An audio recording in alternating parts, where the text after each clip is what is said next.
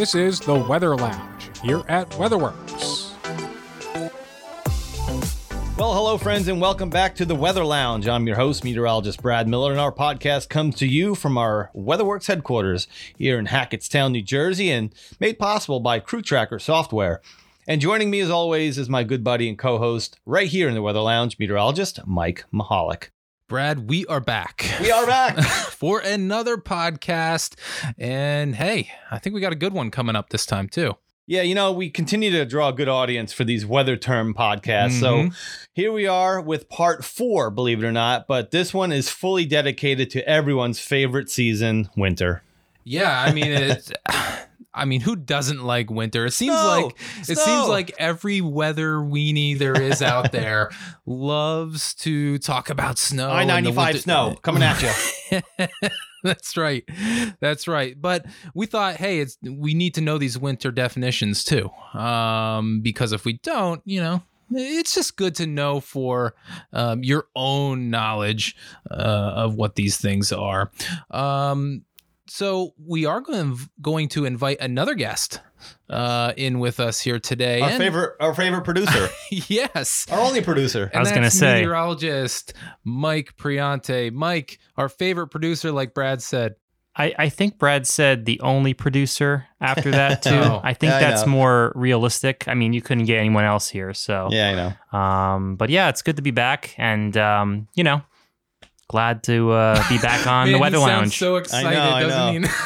Well, some of these weather terms, we've done, like I said, 3 of these. So some of them are repeats. It's okay because, we kind of want to revisit as we get into winter, though. Yeah, no, it's always good to do something like that. But Mike, since you're here and you're so chipper today. Well, I'm in a great mood today, that's for sure, yes. Why don't you take us to break and then we'll get into those terms. Alrighty, well, we'll be right back after we take a short break from our sponsor. Since 2004, Crew Tracker software has enabled snow and ice management companies to save time, money, and resources with their comprehensive digital services platform. All the information needed to plan your operations and make business decisions is current and always available. Along with QuickBooks, Crew Tracker software provides seamless integration with WeatherWorks certified snowfall totals. Visit crewtracker.com to rock your game and learn how Crew Tracker software makes managing snow and ice simple. Take advantage of the SIMA Show Special $500 discount and White Glove Startup Service offer. Hello and welcome back to the Weather Lounge. Again, I'm meteorologist Brad Miller, and today's topic is weather terms for winter edition. And Mike Priante, you are going to start us off, I believe, and it's that one word that we all kind of look forward to in winter and hearing from the media and reading on social media. It's the buzzword, Mike. The volar portex? That's pretty good. Oh, wait, I'm sorry. I read that wrong. Yes. It's the polar vortex. Tell us. Let's talk about that polar vortex. I'm sorry. Today has just not been a good day. I don't know. Came in not as chipper, and now I'm reading the words wrong. I mean, I don't know. Here we go. Here we go. Now, we are ready to go. Let's do this, let's Mike. go. Polar vortex. Talk about polar it. vortex. Tell me when it's going to hit my house. Well, here's the thing. That's one thing, too. A very misleading thing is that the polar vortex actually stays put wherever it is. And it's up in the poles. So up in Canada, it's basically this large, basically the vortex, as you could call it, kind of a counterclockwise flow of air. Like I said, it doesn't really move from where it is. It's kind of just sitting in place. Now, it does break off, and pieces of it, lobes of the vortex, lobes. You like that word? I like that word. That's a good description. You're right. Yeah, they actually break off and they go down into lower Canada and they make their way into the U.S. And there's been a lot of outbreaks of cold air, and that's been our sources of really these Arctic outbreaks kind of come from the pieces of the vortex that break apart. We've had outbreaks in 1977, 82, 85, 89, and of course the most famous one that made a buzzword was 2014. And the whole, when is the vortex going to be coming down onto my house like it's a tornado, but it's not.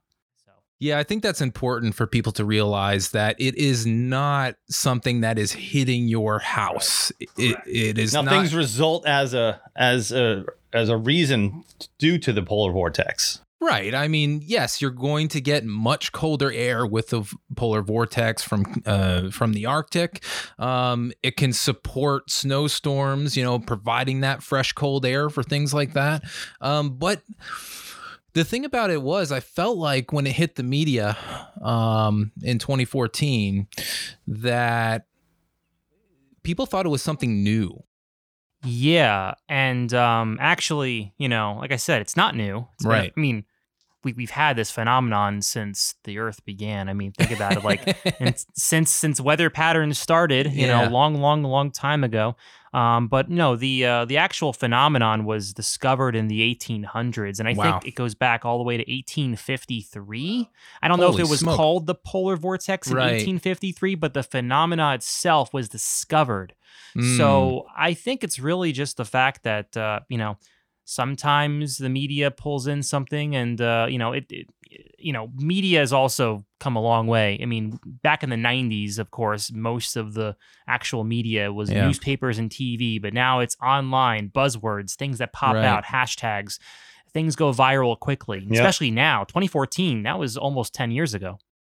Brad, you remember in the good old days, they just used to be called Arctic outbreak? Arctic outbreaks, yeah. Yeah, now they're the vortex outbreak. Or it was just cold. Yeah, I mean, it is what it is these days. You gotta go with the flow. But again, that's what we try to do. Also, is on our social media, we try to just temper the hype and just go along with what's happening and why it's happening meteorologically. So that's all we can do. Course. And, that's all I got about the polar vortex right now. If anyone else has anything to chime in, we can move on to the next term. I think we hit enough chimes. Yeah. Okay. Yeah. All right.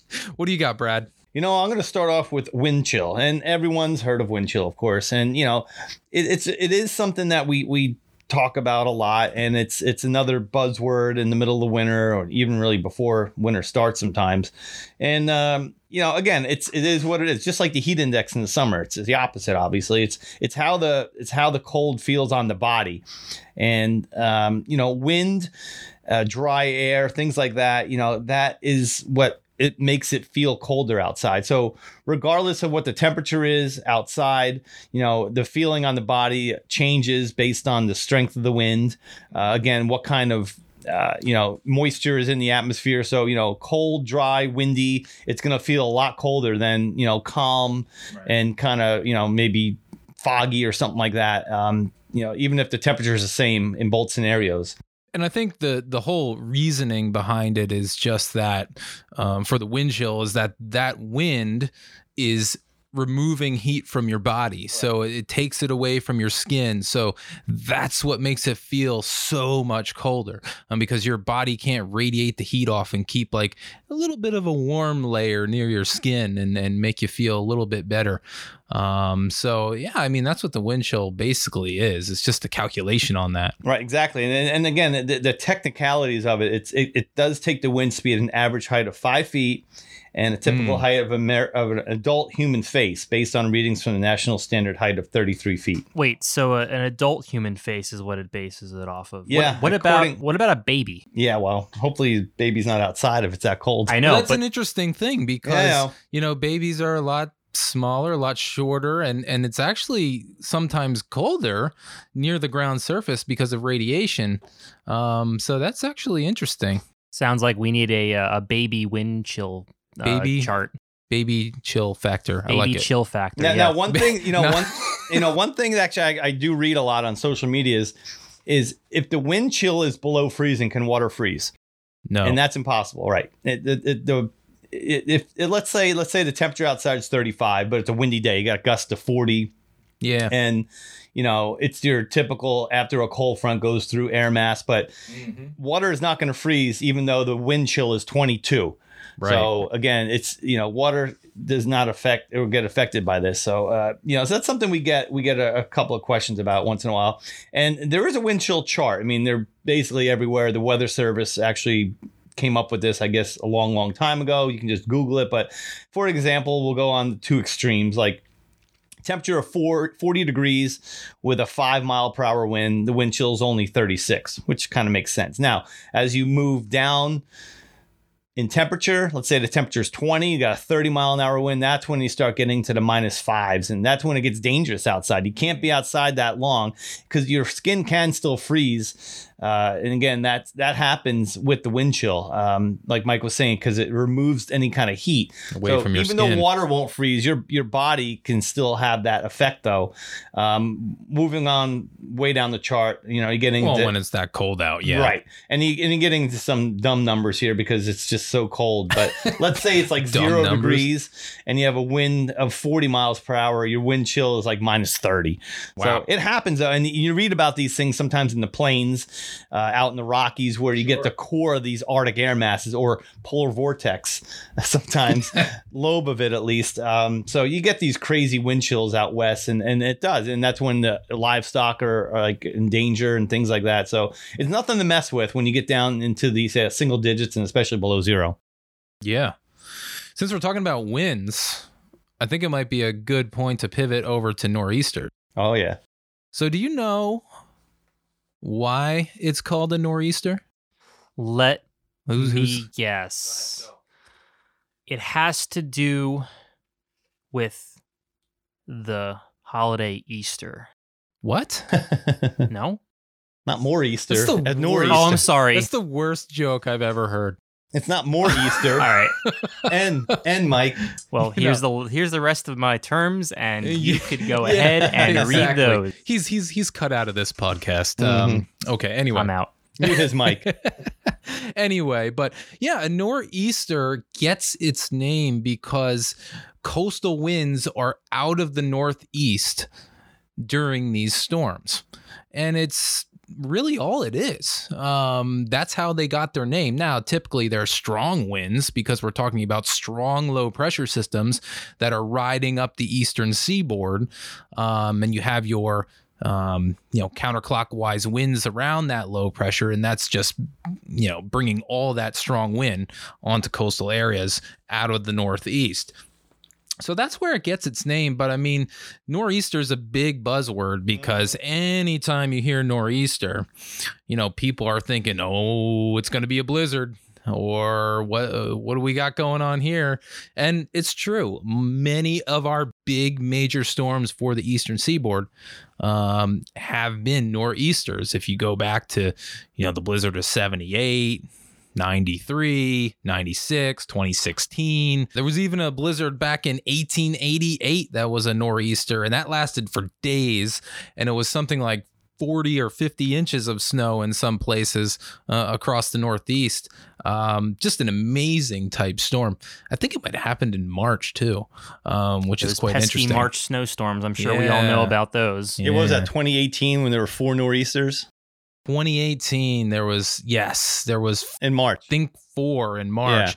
One was that knocked power out of my house for about 5 or 6 days. I remember that one. I remember that winter. And I don't think that winter was that severe until March. Yeah, it was The pattern flipped. It was a mild January, December, January, February, mild in winter In terms. general, yeah. But yeah, that's the whole thing about nor'easters. So we're just talking about winds that are out of the northeast and strong is basically what you're looking for, to label something a nor'easter, and of course some type of low pressure system riding up the east and coast. all the snow that comes along with it. I mean, of course, it's again, but like I said, it's a buzzword, and we always kind of quote look forward to the first nor'easter. Then by March and even in April, we're like, oh, please, no more. Hopefully there's no more nor'easters. Now, to kind of add an extra level to that, Mike, there's actually 2 types of nor'easters. And the reason I'm going to take this topic is because they're called Miller A and Miller B nor'easters. And there is a difference. Now, a Miller A nor'easter is one of those storm systems that actually develop in the Gulf of Mexico, or it could even develop in the Rockies, even in the Pacific, but it stays kind of on a low southerly route, more along the southern jet, subtropical jet, until it gets to the Gulf of Mexico, and then it really starts to pick up strength and energy, and it slides across Florida and then pretty much right up the East Coast. And as it does so, it's again gaining strength, and it's picking up more moisture, and usually in these situations, there's an area of high pressure somewhere in eastern Canada or maybe in the Ohio Valley, and that kind of gets stuck or maybe pushed a little bit northeast into New England. So now you got a big, strong area of low pressure coming up the East Coast. You got a good supply of cold air with a high pressure in eastern Canada, maybe New England, and voila, you got a big snowstorm. Then this is the kind of storm that impacts almost the entire I-95 corridor, mainly from Maine all the way down even to the mountains of Georgia. Superstorm 93 was a perfect example of this, and that was, again, that's probably one of the strongest storms that ever occurred out of this kind of developing scenario. Sure. I mean, that's a textbook example. I don't think you can get more textbook than the blizzard of 93 or superstorm of 93. I mean, we're talking about snow all the way down to the Gulf Coast, I believe. Yeah. What about the Boxing Day blizzard of 2010, I believe? That was a Miller A. Was it a Miller A? Yes. Yeah, I think it was. Yeah. I mean, but yeah, again, and going back to that Superstorm 93, I mean, the satellite, I'm always more impressed by the satellite of that one. It's just one of those unbelievable satellite. It's like a big comma. Oh my God. And there was severe weather down in the Gulf or Florida for that one too. Not to mention all the snow that came along with it. I think there were a lot of tornado out. Was there a tornado outbreak? There was there was a storm surge. Yeah, well, because it was basically a derecho On the west coast of Florida, right? that went through Florida. I mean, those are phenomenon that usually happen in the plains or diving into the Ohio Valley or something like that. But this kind of blew across the Gulf Coast. And we're going to go into more depth on this snowstorm too, because we do have a memorable snowstorm podcast coming up a little bit later in the Okay, I'll be quiet then. No, that's good. We're talking about. So let's move on to the other type now. There's another nor'easter, and this one's called a Type B, Miller B. And this one's a little bit different because it's more of a system that may be gliding across the Midwest, a lot weaker than maybe the Miller A storm would be. And actually what happens is it kind of dies out over the Appalachians because it's just not strong enough.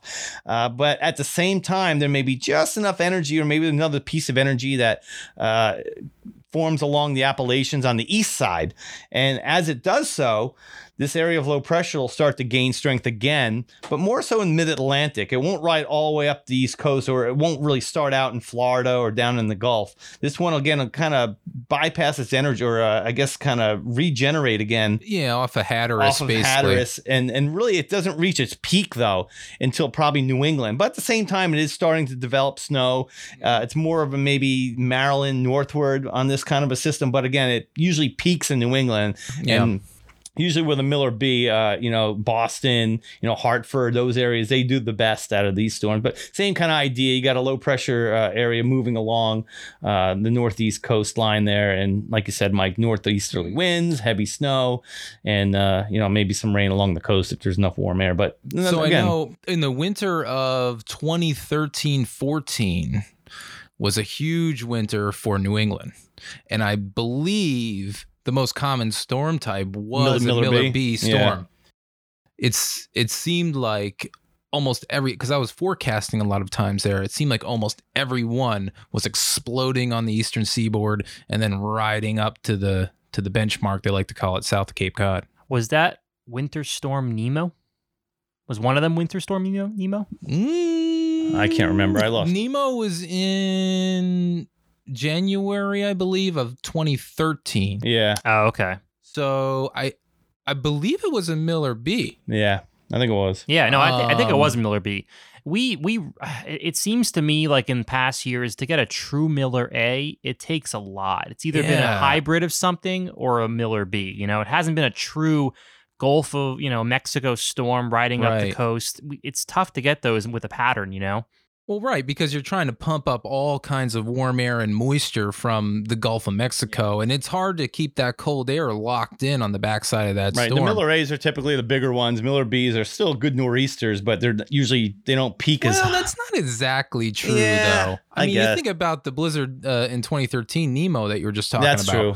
I mean, that thing dropped like 3 feet of snow on Connecticut in a lot of spots. I think it all matters on the blocking and how fast the storm is going. Because you think about a Miller B storm, sometimes they could just get out of here easily. Yeah, just ride on out. But if you have a system that kind of runs into this big old area blocking, it's gonna Greenland high, it's gonna transfer over to the coast. but it's not going to go anywhere. And just going to keep dumping snow in one area. Yeah, right. Exactly. I don't want to keep talking about the 2013 storm because I have a lot of stories about That's that all one right. too. We got to save that for that other podcast. Wait, you forgot one more Miller type. Miller Lite? Yeah, Miller Lite. Oh, well, that's me. Yeah, we'll save that. You know what? That'll be the beer and podcast, the beer and weather podcast.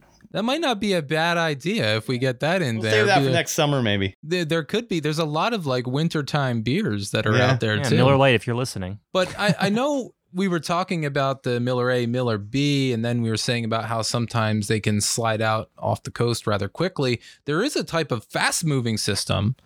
Another that buzzy I think one. Mike would like to talk about. That is a common storm type during the winter. Yeah, the old Alberta Clippers. You know, is there a sports team based off of the Clippers? This will show you how much I am basketball. I'm not a big basketball fan. They're the Clippers, right? Yeah. Are they the Alberta Clippers? Or? No. Okay. That'd be funny if they were called the Alberta Clippers. Los Angeles. The Los Angeles Clippers. Okay. But either way, yeah, Alberta Clippers, yeah, they are fast-moving systems. They don't really pack a punch as much as a Miller B or a Miller A. Again, they're derived in Canada, so they're more of a drier system, so to speak. In Saskatchewan or Alberta? Let's see. My notes here say Alberta, but it could Hence the name. it could be a Saskatchewan It could be. Clipper. I mean, Yeah. you know, they don't always have to come from Alberta, but the No. reason why is, again, most of the storms have originated up that far north, and Yeah. you know, Alberta, the province is pretty big. Although my Right. favorite town in Canada is Moose Jaw. Moose Jaw. Yeah, there's a town up there called Moose Jaw. I remember from the movie Slapshot, the name of the town is Moose Jaw. I think it's in Saskatchewan, so we can call the Moose Jaw Clipper this The year. Moose Jaw Clipper. Yeah. Well, did you know why it's so? Besides the fact that it's Alberta, you know, Canada, Yeah, do you know why originates. they're Clippers? That I don't know. Maybe the ship? You're right. Ha! Yeah, the Clipper ships. Because back Put in me on, Jip. the 18th century, you know, these Clipper ships would go very fast. They were the fastest of their time, obviously. Right. So it was actually this term, the Alberta Clipper, because at that point they were just fast-moving, low-pressure systems that brought snow to the Great Lakes. In the was it the National Weather Service or was it the Weather Bureau in the 1960s? I forgot when they changed their I think name. it's still the weather service there. Okay. It was an employee who actually coined it an Alberta Clipper. Again, because calling it a robust area of low pressure moving out of Canada Right. sounds a little too long to say in a Right, right. discussion. But Alberta Clipper just has that And it's one of Like those jazz to names it. that stuck, and then everyone kind of knows, even if you're not in Yeah. meteorology or you just see it on the TV. Yeah, and It's that like, way oh, you know Alberta it's Clipper. a fast-moving storm that's Right. going to bring you, maybe a couple of inches or something like that. Yeah, and be interesting out. you mentioned that, Mike, because, Clippers are known, like I said, I want to call them dry systems because that's kind of an oxymoron, but they don't have the tropical moisture associated with them. They're polar Arctic air masses essentially tied with them. So what you do get, though, is higher ratio snows. So, more of the fluffier, powderier kind of snows. That's a tough one. I know. Sorry, tongue twister. Like I said, this Powdery, today, just, man, off You the need tongue some here. coffee, I think. I don't drink coffee. Well, that's the problem. Maybe that is the problem. I solved the problem already. Mike's younger than me and the other Mike. I don't know Learn to what drink coffee would do to me. Maybe I'd be like one of those people that just starts bouncing off the walls and like you have to contain me. No. Yeah, it's glorious. You think so? I wouldn't go that far. Come on, Mike. All right. Well, either way, Alberta Clippers, high ratio snows, as much snow, you get like an inch or two from such little liquid equivalent. So definitely interesting. But, if you want a nice, easy snowfall, get a Clipper. You'll get an inch or two in a couple hours and you're done. Sure. Yeah. Yeah. So let's see. What do we got next on the docket here? We went from the Vortex to the Millers to the Clippers. Let's stay on snowstorms Okay, we'll stay there. and let's talk about winter storm watches and warnings. So before we started this podcast, I was talking to Brad and I was saying, what did you give me like the hardest topic to talk about here?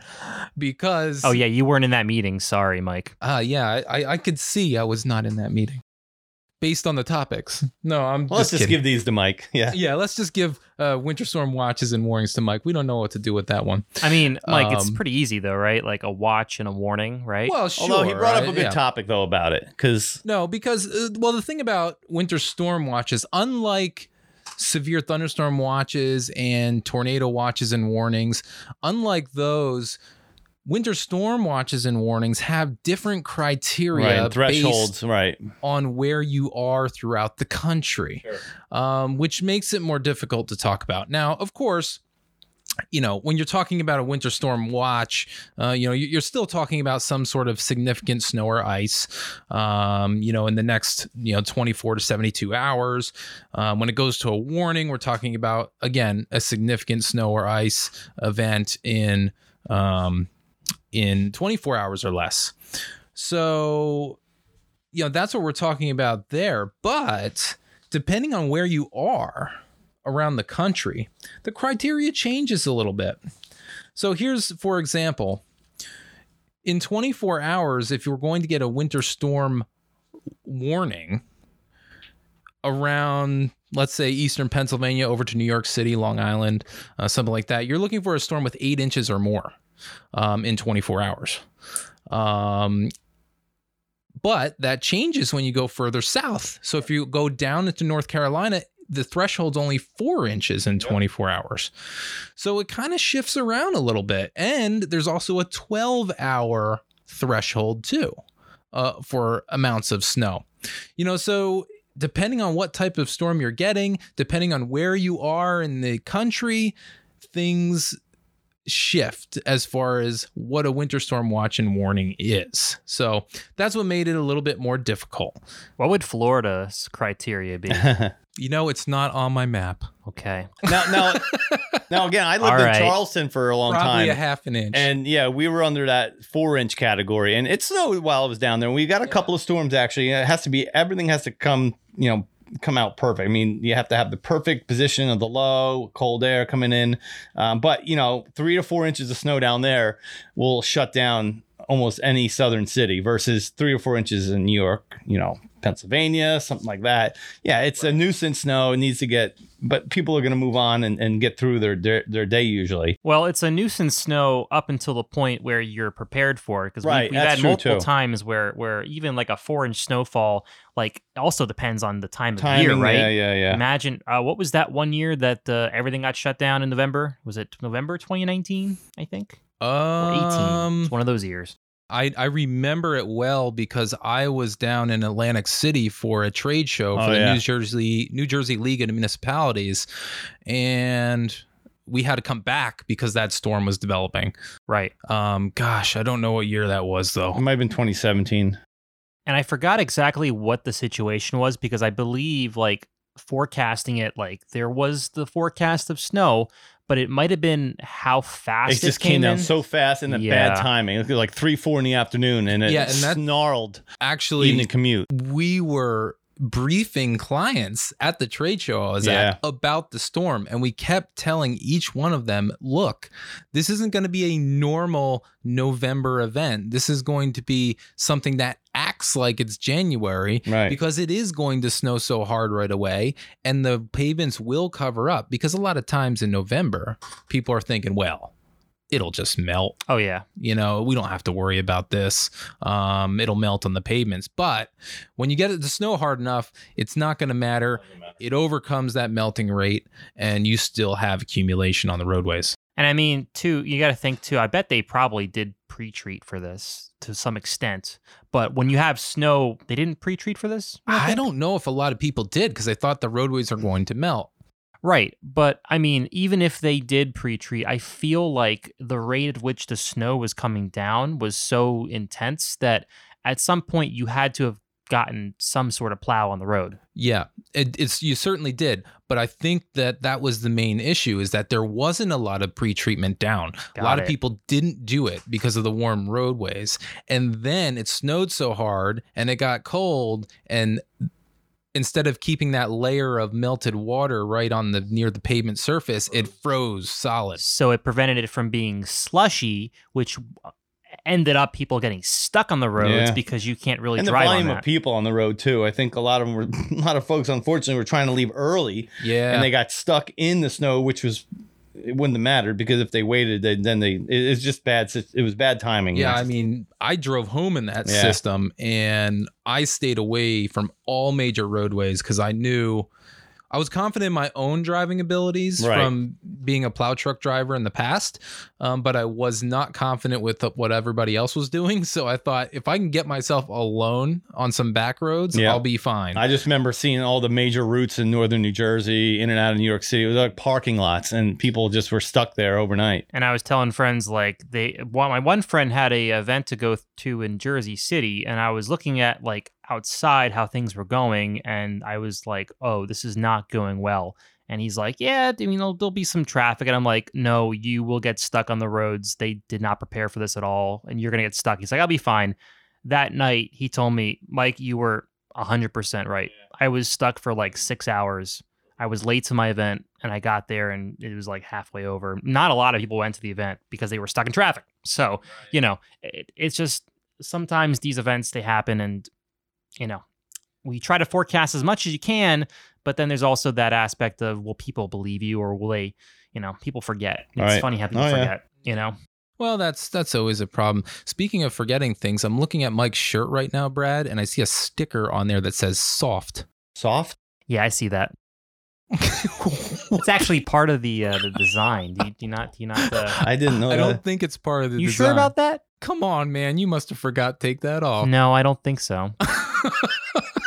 I think you're seeing things as something a favorite Wow. sticker.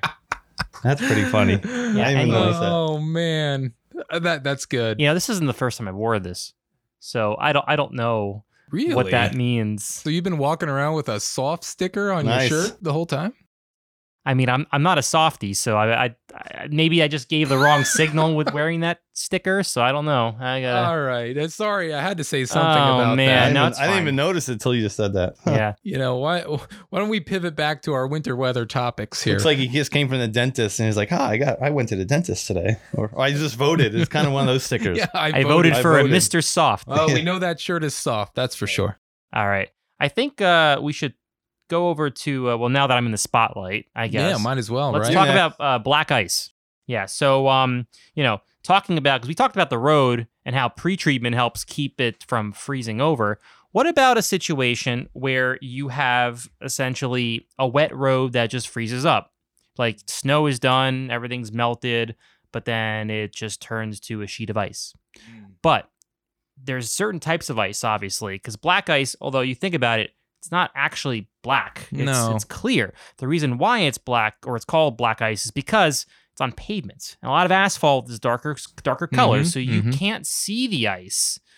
And that leads to problems, Sometimes you get this when, you have big snow piles and you have, melting and refreezing of the ice, and it, Sure. it refreezes onto the surface, Right. and you don't see it when you're driving, and all of a sudden you hit that patch and you go spinning. So something, and even if you're not driving and you're walking, slip and fall cases there, right there. Right. And, this is sometimes we can get a little bit fooled by it because sometimes the temperature is actually above freezing. How could that happen? That's weird. I don't know about that. I'm serious. So here's the deal. So we measure the temperature usually at 2 meters, right? Yeah. To kind of estimate where a 5. person's head would be. So that's typically where you measure the temperature. But since cold air sinks and is very close to the ground, it might be a little bit less. Just enough. Yes, just a little bit under the 30 or right near 32 at the surface. So while you may have 34, 35 degrees at that normal 2 meters, right at the surface, you might have 32 degrees. Interesting. Yeah, and many people don't think about that. This typically happens on a night that's very clear and calm with no winds. It's called a radiational cooling night. And you can get that thin layer of 32 degree air right near the the surface same and thing- still get ice forming. Yeah, the same thing can happen with frost. I mean, your official low at a station might be 33 or 34, or even on your car thermometer, you get into the car, you're like, oh, it's Yep. 33, 34 degrees, but there's frost all over your car. How does that happen? Because again, or on the grass, again, that temperature may be just cold enough, 31 or 32, and that frost develops everywhere. Just for the record, I actually knew about this. I was just trying Yeah, to we see know. if We if hope you knew. know about this. Yeah, no, I know this. So No, you don't. yes, I do. I do know that the reason It's just trying to backpedal now. I hear him. so back to the whole idea of like salt on ice and snow to make it to slush. Yeah, sure. It actually it raises or I should say it lowers the melt, Lowers the melting sorry, point. lowers melting point, yeah. which prevents it from actually like, so instead of freezing at 32, it'll freeze at like 20. 20, yeah. So something interesting, because you think like, oh yeah, salt's melting the snow. Well, actually, it's just changing the temperature and the environmental conditions so that the actual temperature of what snow or ice melts or freezes at changes. Yeah, so the salt Yes. makes then a solution instead of just being water. It's then a Yes. solution of salt and water, Correct. or salt water, which has a much lower freezing point than regular water does. So that's why you have that, just like you said. And when it gets even colder, below 20 degrees, then we usually have road crews mixing in things like magnesium or calcium or something like that to bring that freezing point even lower. So that's why things are melting. Or beet juice. Beet juice sticks to the roads very well.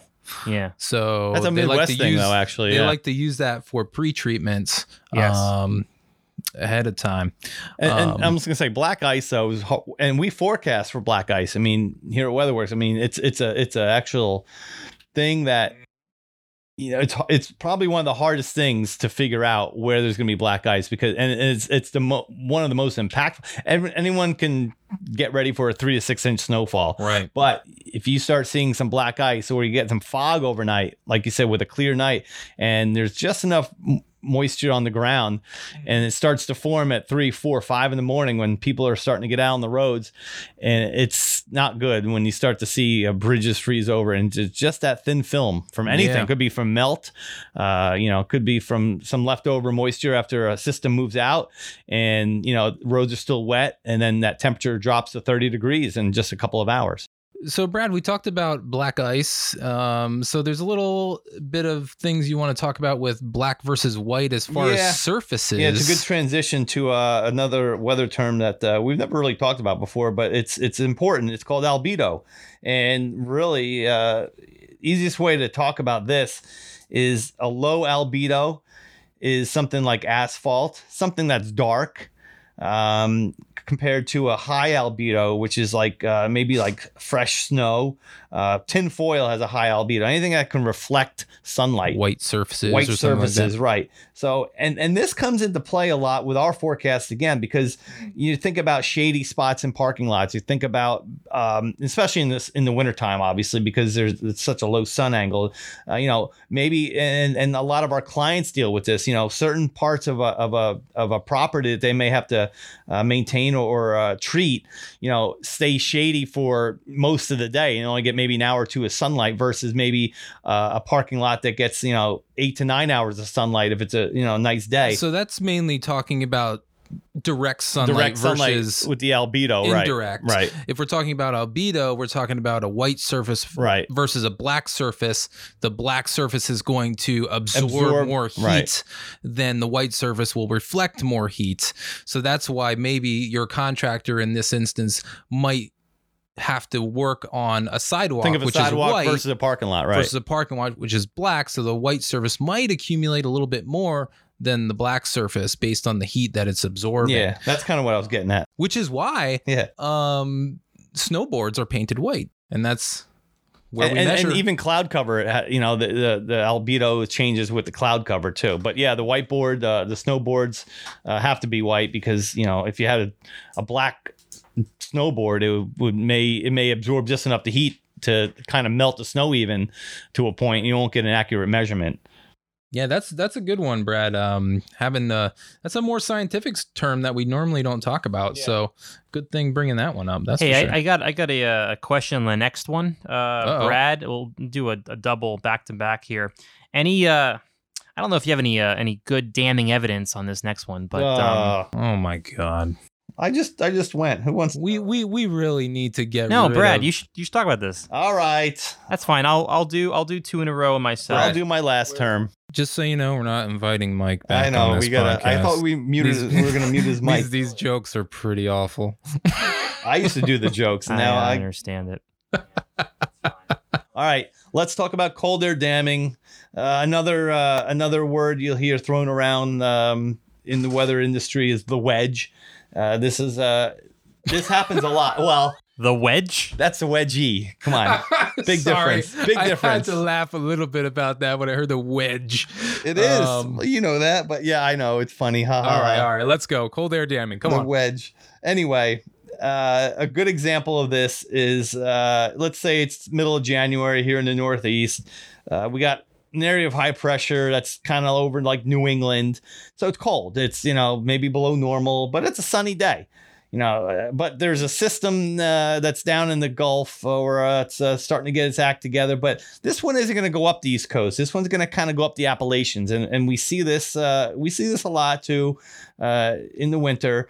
What happens is this area of low pressure starts to move north and it kind of moves into that area of high pressure. Now, high pressure is going to kind of move out, but at the same time, the cold air that's left in there is hard to get out in the middle of winter. It kind of gets wedged in there, especially if you have a snowpack. So the warm air that's pushed northward along with the storm system is not allowed to really get to the surface. It's pushed up above into the upper parts of the atmosphere. So it's cold at the bottom of the atmosphere, including the surface, and it's a little warmer above. So yeah, you're going to get some precipitation. This is how you get freezing rain, you get freezing drizzle, you get sleet. But the cold air kind of wedges itself all the way down the Appalachians, and it's tough to, again, kind of scour out, if you will. So what happens is you get this mixed wintry mix, and it may take a day or two to even get some of this cold air. Sometimes it never relents, and it just gets stuck in the Hudson Valley and up into parts of New Hampshire and Vermont. And again, you'll hear this a lot: cold air damming. Now along the coast, you get down southeastern Mass, Long Island. The warmer air kind of is able to take over a little bit faster. But as you get into the Appalachians and some of the nooks and crannies, if you will, the Poconos all the way down into western Maryland, that cold air is tough to get out, and it's stuck. And you'll hear that a lot. So you get wintry mix a lot of times with the cold air damming. Wintry mix, and a lot of times you get some freezing rain in those type of situations, which is usually an easterly wind, and it's just yuck. Yeah, well, the cold air is stuck there, like Brad said. You have the warm air riding above it. Rain is falling through a warm layer. Trying to refreeze. Gets to that cold air that's dammed in those valleys, and that's how it freezes. It doesn't have time to freeze back into some sleet. And I remember events where it's freezing rain at 28 degrees, which is that just sounds... That's just as bad as, rain at 33. I mean, rain at 33 is not as bad as 28 in rain, but it, you could be snow. And it can happen outside of winter. I mean, we've seen it happen in spring too. It's another, you won't get snow or anything, but you may get a couple of days where it's stuck in the 50s in late April, early May, if you get that pattern right with that, high pressure east wind, cold air stuck. So let's pivot away from cold air damming, and let's get back to snow, because that's what people like to talk about, right? I feel like ice is like, it's kind of like I don't know. Although ice is more impactful. Yeah, it's more impactful for sure. You can't do anything with ice. Well, no, that's a lie. You can do a lot with ice. Yeah, you throw down the icers, but I mean, I think when people think winter, they think about snow. They don't think so much about those ice storms that are just, pretty damaging to I was a lot actually of places. thinking more about like those freeze pops and making slushies, because you said nothing you can do with ice, and I said, well, there's some make some snow cones and stuff. Yeah, snow cones. Anyway, back to snow. See, I keep trying to pivot back to snow, if you haven't noticed. But let's talk about a snow squall. You know, we've talked about this before, but these are dangerous sometimes. Yes, absolutely. So basically a snow squall is, I like to just compare it to a thunderstorm in the wintertime. Basically, you know, a lot of times you're not going to get the lightning and such, but you still have a brief period of very heavy snow in this case instead of the heavy rain in the thunderstorm case. So you're going to have a brief period of very heavy snow. You might also have gusty winds. And the worst part about it is the reduced visibility that it brings with it, which could be less than a quarter mile. So, and these things drop, you know, could drop a half inch to up to even 2 inches sometimes really fast. You're talking in less than 30 minutes that you can get these snow squalls to drop that snowfall. Yeah, they're pretty intense. I mean, I remember, this was going back a while, but when I was in college, this was like 2013. We were on the top of a Walker Building at Penn State, and we were watching as a squall came in, and you could see in the distance just a white cloud, A wall of white heading our way, and it's almost like a haboob, but with snow, you know, like a dust storm with snow heading your way, and then once it hit, it just was like. Go to Weather Terms 1 for haboob. Yeah, that's true. But Mike's got a good point. Yeah, it's like a wall of white. And if anybody watched like Game of Thrones in the past, I think there was something with the whole, what do they call them? The White Walkers or something like that. The White Walkers, yeah. Yes. And when they came in from the north, it just looked like just this wall. Well, the good thing is that there are no White Walkers Thank God. that are coming in with the wall of white. But the bad news is it's still going to cause problems, especially if you are driving. Major problems, especially if you're on an interstate, because the visibility drops so quickly and then people start slowing down. And a lot of times it causes a chain reaction. You have slippery roads. And this is where you get those big, like, 20, 30, 40 car pileups that you'll find. Deadly car accidents. Which is just really unfortunate. Now, we have been trying to get better at forecasting snow squalls. And recently, the Weather Service started doing snow squall warnings, which is certainly beneficial. You'll get that playing across your radio a lot of times. That's a relatively new warning. Right. So basically, that's what they're warning about. These extremely brief snow squalls that are going to reduce your visibility so fast. So please slow down. And we, of course, heads up our clients for any kind 100%. Anytime there's snow squalls coming in, even if there's a snow shower, we're on top of that. Absolutely, because we know that they have to get out there and they have to treat their properties for it. So sometimes we even talk about it even well before in the morning forecast or something like that, before the snow squall arrives in the afternoon. But yeah, I mean, definitely a dangerous phenomena, and one that we're definitely getting better at forecasting. Oh, I think there's no question about us forecasting, snow squalls, and obviously the warnings have been a huge help in terms of trying to get that communication. But I still think that, and this goes back to just people's mentality, there's still an issue with people realizing like, oh, it's just snow, it's whatever, I could drive through it. It hasn't been snowing for hours. Visibility, just like driving in fog or in heavy rain, I mean, you're not hydroplaning, but you're basically doing the same thing, except not with rain, but with snow that's sticking to the road, and you lose traction. So there's just that thing you have to tell people like, hey, you have to take this serious. You can have as many warnings as you want, but you're still going to have people that think that they can outrun it. And not only that, the temperature even drops with the snow squall. I mean, it may be like 38, 39. You see some flurries, it's not going to do anything. But if you get into a snow squall, that temperature will drop down to 32. Very quickly. And same thing, you get that visibility down, you get ice starting to form on the road with this quick accumulation, and it's just a not good situation. I do find snow squalls very exciting. I was just going to say that. From a meteorological standpoint. See them on radar. They're cool to watch, like Mike was saying, at Penn State. Yeah, it's certainly, obviously dangerous phenomenon. Obviously, we're going to warn everybody about it, but it's still a very interesting phenomenon, just like a severe thunderstorm would be.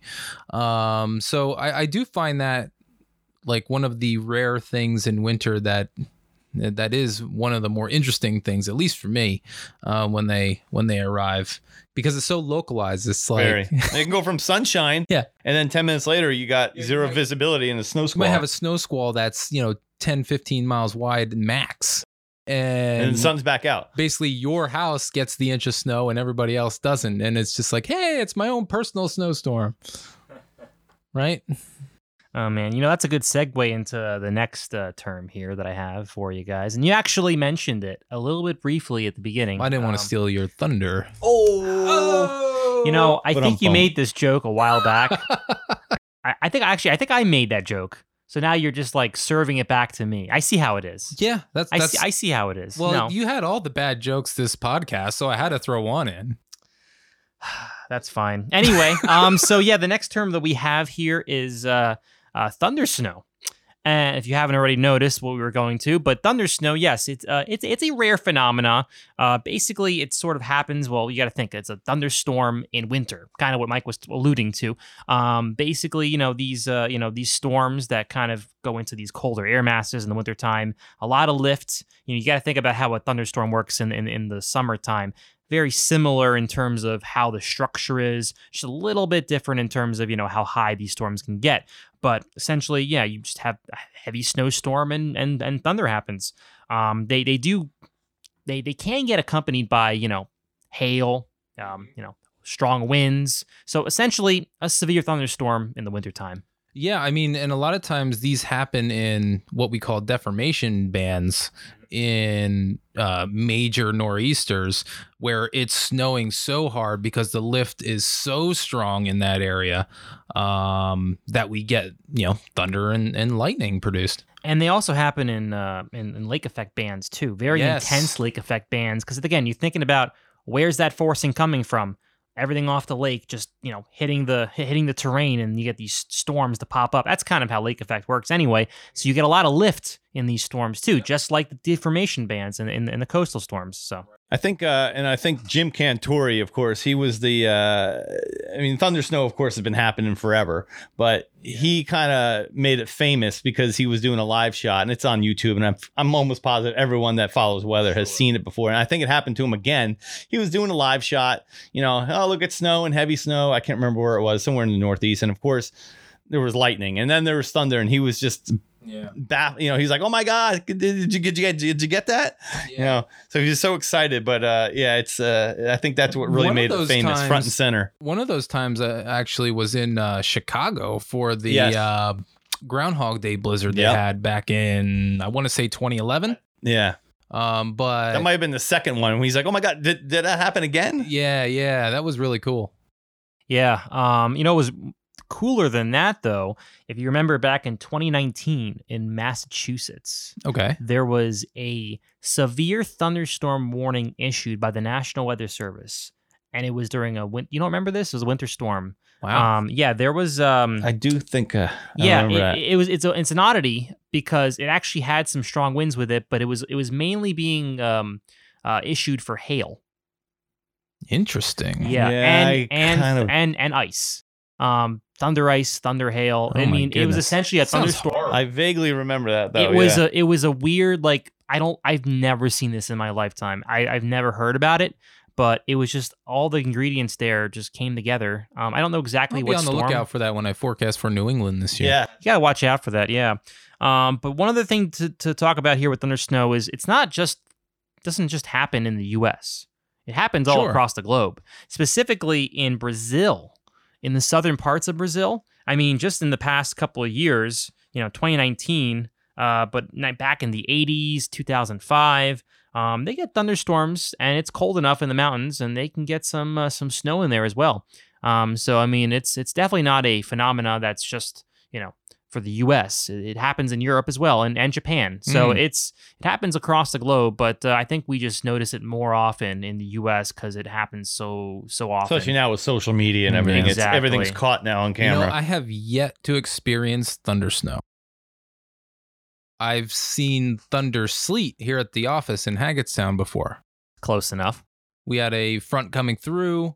I do remember that day. Sleet happened. Sleet, hail. This might have been before you actually were here at No, WeatherWorks. we were downstairs. I remember. Oh yeah. Yeah. Okay. We had the sleet and the hail. We're like, well, what does this count we as? didn't know exactly what it was because we had sleet pellets, but then we had these others that were like bigger than sleet Grapple, pellets, sleet. almost like pea size. Yeah. And they were very like clumpy. It looked like Cracker Jack. It was a mix of hail, sleet, and grapple, I think. So what is it determined as?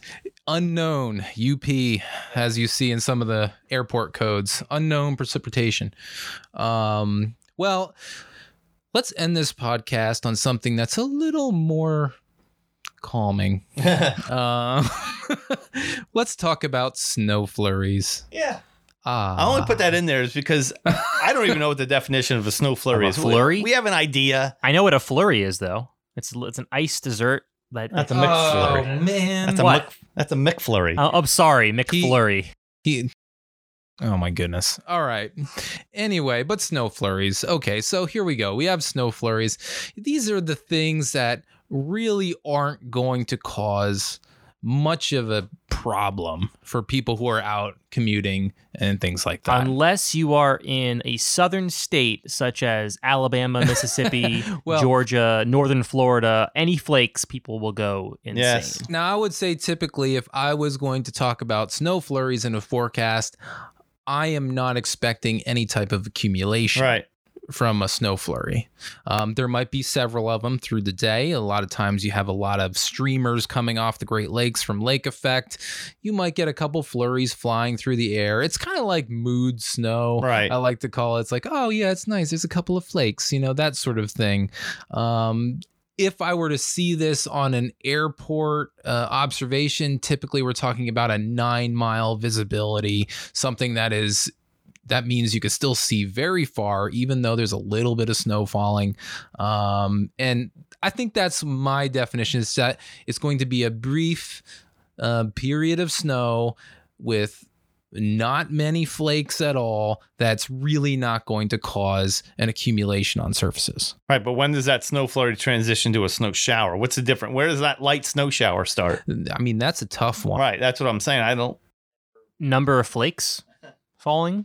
Yeah, I mean, a snow flurry 35 is not going to do anything, but if Right. Well, 25 and you get a few snow flurries. And it does really depend on what the temperature is Right. too. You brought up a good point, because there's times when it might have been in the single digits in New England where I was forecasting, and we had snow falling. It might have been an 8-mile visibility, It's enough to coat the ground even. but it was so cold that whatever fell So cold. was creating a dusting on the ground, and people would call up and say, hey, we're getting dusted, and it's like, it's 8 miles. This is a very light But snow. yeah, January 15th and 18 degrees. It'll Yeah. do that. Yeah, I think it has to do mostly too with, Mike, the fact that you have higher ratio snow, so you have more flakes and you're able to accumulate faster. Meanwhile, like a typical flurry is usually a mid-tier ratio, higher tier or lower tier ratio. You could see the flakes falling. They're not minuscule. They can't build up quickly, and also your temperatures are not like sub-zero. I think the thing with snow flurries too is that we're not talking about a continuous period of this very light snow falling. If it's a snow flurry, we're talking about you're going to get maybe 15 or 20 minutes of this little bit of light snow that's coming Floating through. flakes. We're not talking about, I think in the instance that I was saying in New England, it was actually this very light snow that was just ongoing for a while. It wasn't stopping. It wasn't. So I think that's also something you got to think about with a snow flurry per se. Okay. I still kind of want to get a McFlurry now. Well, I mean, it's nice. I think we've exhausted our terms here, and we're exhausted with Mike. I'm exhausted with Mike. Yeah, Mike's getting upset. We're gonna have to think Producer about Mike. this. We're gonna have to think about this next time we want to invite him on the program. Just remember all of these Well, dad didn't- jokes he was spouting. Didn't you out. invite me to the snowstorm podcast? Oh, that's okay. We like Mike. Come on now. He's That's a all right. good, I'll find a replacement. It's okay. He's Nah. he's You a know good, what? He's a good addition to our podcast. You can when he find makes a someone else visit. to edit these episodes too. So You're welcome back anytime on the Weather Lounge. Yeah, really. All right, everyone. Well, thanks for listening to the Weather Lounge. Again, we'll have a new episode every 2 weeks, so please come back and visit. Also, visit our social media channels. Just look for WeatherWorks and just search that wherever you would like to find those. And also visit weatherworksinc.com to find out what our company does. Thanks, everyone, again, and we'll talk to you soon.